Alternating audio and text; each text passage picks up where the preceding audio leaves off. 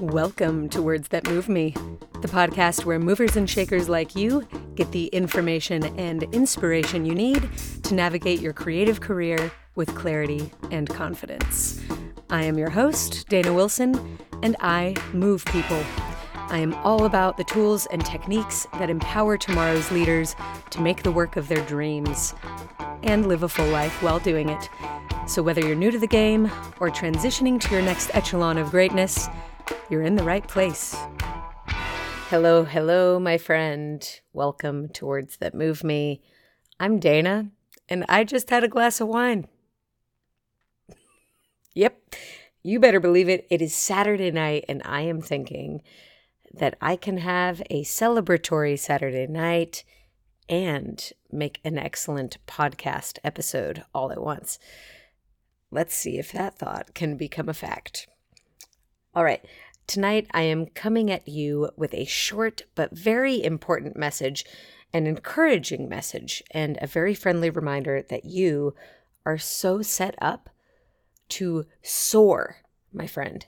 Yes, you, the person who is likely struggling to do it all, in air quotes. The person who might be thinking, I can't keep up with all of this.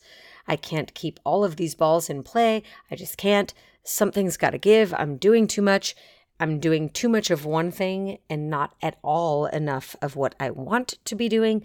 All I want is to have a balanced and healthy life where I make all of the money, doing all of the things I love and none of the things I don't love. Yeah, you are going to crush it because I have some really good news. But first, some other really good news. I start every episode off with wins, and today I am celebrating a freaking fantastic haircut.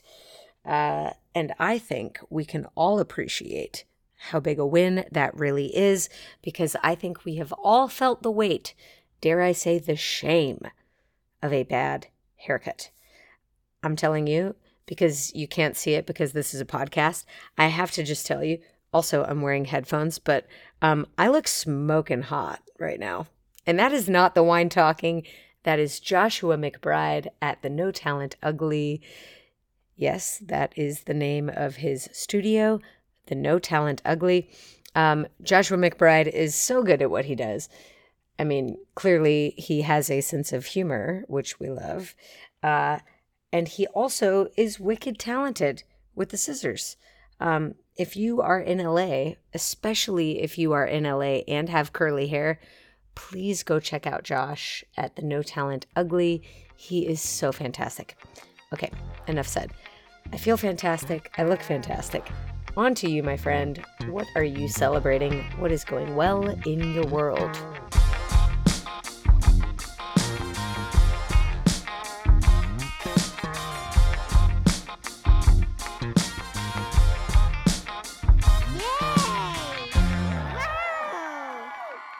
Congratulations. I am thrilled for you. And I am also thrilled about today's topic. Today we are talking about finding your leg, which for the normies / non-dancers out there, finding your leg is a metaphor. Finding your leg or being on your leg is a commonly used phrase. It means finding balance. So finding your leg or finding your supporting leg means finding your support or finding balance. Being on your leg means being on balance. And in dance and in life, it is good to be on your leg because you can operate more efficiently, you can operate with freedom, you can do more interesting things from a place of balance. Now, the act of finding your leg is a process. And I would argue that it is a creative process. You might not see finding balance as a creative process. You might see it as more of a technical effort. But I think that creativity, if creativity were a coin, then it would have two sides. And one side would be the making, like making something from nothing. That's one side of the creativity coin. And the other side of the creativity coin is developing a feel, like developing a sensitivity, a process, a technique for something. Also, out of nothing. So there's the making of the thing, and then there's the making the way of making the thing. Both are essential to creativity, in my view, and this episode is all about the making the way of making the thing, the process of it, specifically the process of finding balance. Now, I joke all the time on the podcast that dance lessons are life lessons. But especially today, that joke is funny because it's true. Dance lessons really are life lessons. And the creative effort of finding your leg in dance really can transfer way beyond your dance life and into your life, your real living human life. So listen up, this is important. I believe that we, dancers, have a better shot than most at finding balance in our lives. Why is that? Because we have spent so much time finding balance in our bodies, in our dancing. And I believe that we basically are doing the same process. Finding balance in dance and finding balance in life are so similar. So let's talk it out. As I see it, finding your leg is finding a feel for your body, for the task at hand, and for the changing world that surrounds you and the task. And that all starts with some sort of listening, some sort of conversation, some sort of questioning. Like, how am I doing? How do I feel right now? What's going on in my body? Is anything off? Is anything feeling weak? Is anything feeling exceptionally strong? And then you would question the objective, the actual task. What is it that I'm trying to do? Have I done it before? Has anyone done it before? What are the parts of doing this thing? What are the requirements of me doing this thing right now? And then after that conversation comes the trying, the actual action, the doing. Now, I personally believe that dancers have a unique approach to trying things, physical things specifically, because yes, we aim for perfection, and yes, we are aiming to please. And to be honest, those are not my favorite qualities. But we are also aiming to embody. We're not simply aiming to do something this one time and nail it. We're aiming to be able to repeat this action. We're aiming to do something in a way that allows us to create a physical memory of that thing, a muscle memory, if you will. We are aiming to make the doing of this thing second nature.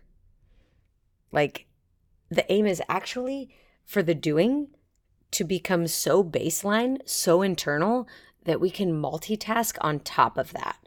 On top of the doing, we're performing. We're taking notes. On top of the doing, we're imagining, we're creating an environment. As our body internally does the thing, we do something outside of that. We're aiming so that we could do the thing at a certain level, that we could then do it in 4-inch heels on the roof of a car and for 12 hours if we had to, which is not desirable. But usually the trying part doesn't usually land us with embodiment. That's not a direct path. We don't jump cut from trying to having it. In fact, usually trying results in a whole lot of failing. And that is another area where dancers are super resilient.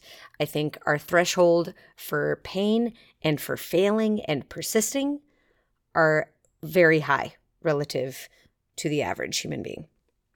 I think that dancers fail, or at least fumble and recover very well, which leads us to our next step, which is learning. I think dancers are really good at assessing what went well and what didn't go well. Underline on the what didn't go well part. But in general, we try to keep the parts that went well and change the things that didn't. I think that's a unique skill. We're able to compartmentalize and keep the things that worked or isolate those things without completely scrapping everything. Like, we're able to make micro adjustments to change only the things that didn't work. So if I was trying a triple pirouette, for example, and I made it around 3 times, but I fell out to the right at the end, then perhaps the next time I might try to keep the same force in my arms, to keep the same push of my spot and the same height of the releve, but I might try to align my shoulders slightly left of my square hips. And that, of course, leads to the next phase of finding one's leg, which is overcorrecting. Like, the next time I try that turn, I'm going to fall out to the left, because very rarely do we correct correctly the first time. There's usually a period of correcting and overcorrecting. And there's so much learning in that phase, my friend. So that is an important phase. Please don't quit at the correcting and overcorrecting phase, because eventually those adjustments, those big adjustments, become micro adjustments, and your feel gets so tuned that you can adjust a fraction of an inch to find that super sweet spot, to ultimately find that balance, to find your leg. And then you find yourself, at least in the context of this example, completing a perfect triple pirouette. And then the final step to finding your leg, you're going to love this, is when things change. The costume designer says, you know what, you really should be in a heel for this one. Try these on, these 3-inch heels. And then the whole process starts back at 1. How am I doing? How am I feeling? What's going on with me? Where's my weight falling? Where is my weight not falling? What feels strong? What feels weak? And then what is being asked of me? Have I ever done this before? Do I have knowledge of this in my body? Do other people have knowledge of this? What are the parts involved in me doing this now? Then you try. You take that massive action. You learn, you assess, you correct, you overcorrect. Overcorrection turn into micro adjustments, and then you nail it. And then things change again, my friend. That is the pattern. That is the pattern in dance, and that is the pattern in life. Can you see how perfectly predispositioned we dancers are to finding balance in life? Simply because of all of the practice that we have finding it in dance. Y'all, we have got this. So please talk to yourself. Start with a conversation. Ask questions about you. How are you? Where are you? What's going on with you and your body? Then ask questions about the task. What is being asked of you? How might you approach it? Has anyone else approached it? Is there an existing technique that you could adopt or adjust and build on?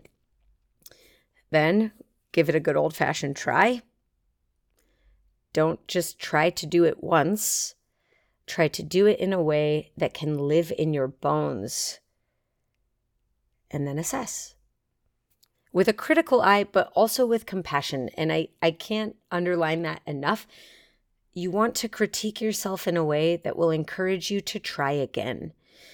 If you critique yourself into a corner, into a place of stagnation, or into a place of being paralyzed, you haven't done yourself any favors.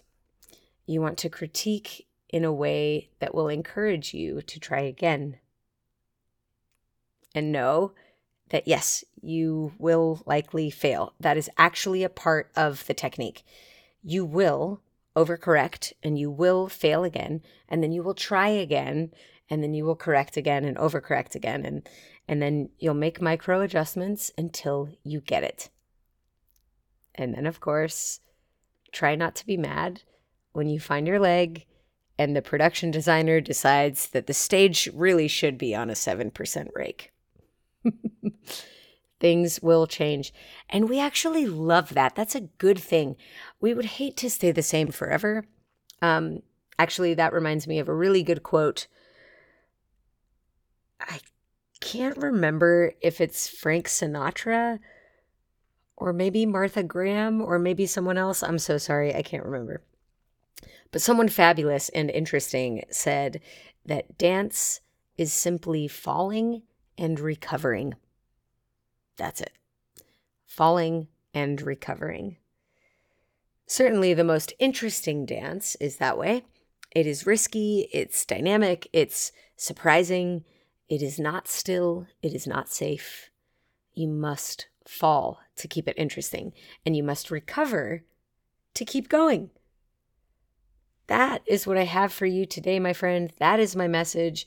You are so well equipped to find balance in your dance and in your life. You are therefore very well equipped to create and to create interesting work and to create the kind of life that you want. If that's a balanced life, awesome, go for it. If you're looking to find balance in your life, look to the way that you found it in your dance. That is my best advice. Keep making adjustments as the world changes around you. Pretty please, keep it funky. I'm thinking about you. I've got your back. Thank you for having my back. Thank you for being here and listening. If you are digging the podcast, please leave a review and a rating. It helps other people find the podcast. And I love helping people find their leg and find other things. So thank you again. Now get out into the world, keep it funky, and I will talk to you soon. Bye. This podcast was produced by me with the help of many. Music by Max Winnie, logo and brand design by Bree Reitz, and big thanks to Riley Higgins, our executive assistant and editor. Also, massive thanks to you, the mover who is no stranger to taking action. So go take action. I cannot stop you from downloading episodes or leaving a review and a rating. I will not ban you from my online store for spending your hard-earned money on the cool merch and awesome programs that await you there. I will 100% not stop you from visiting wordsthatmoveme.com if you want to talk with me, work with me, and make moves with the rest of the Words That Move Me community. Oh, and also, I will not stop you from visiting thedanawilson.com if you're curious about all the things that I do that are not Words That Move Me related. All right, my friend, keep it funky. I'll talk to you soon.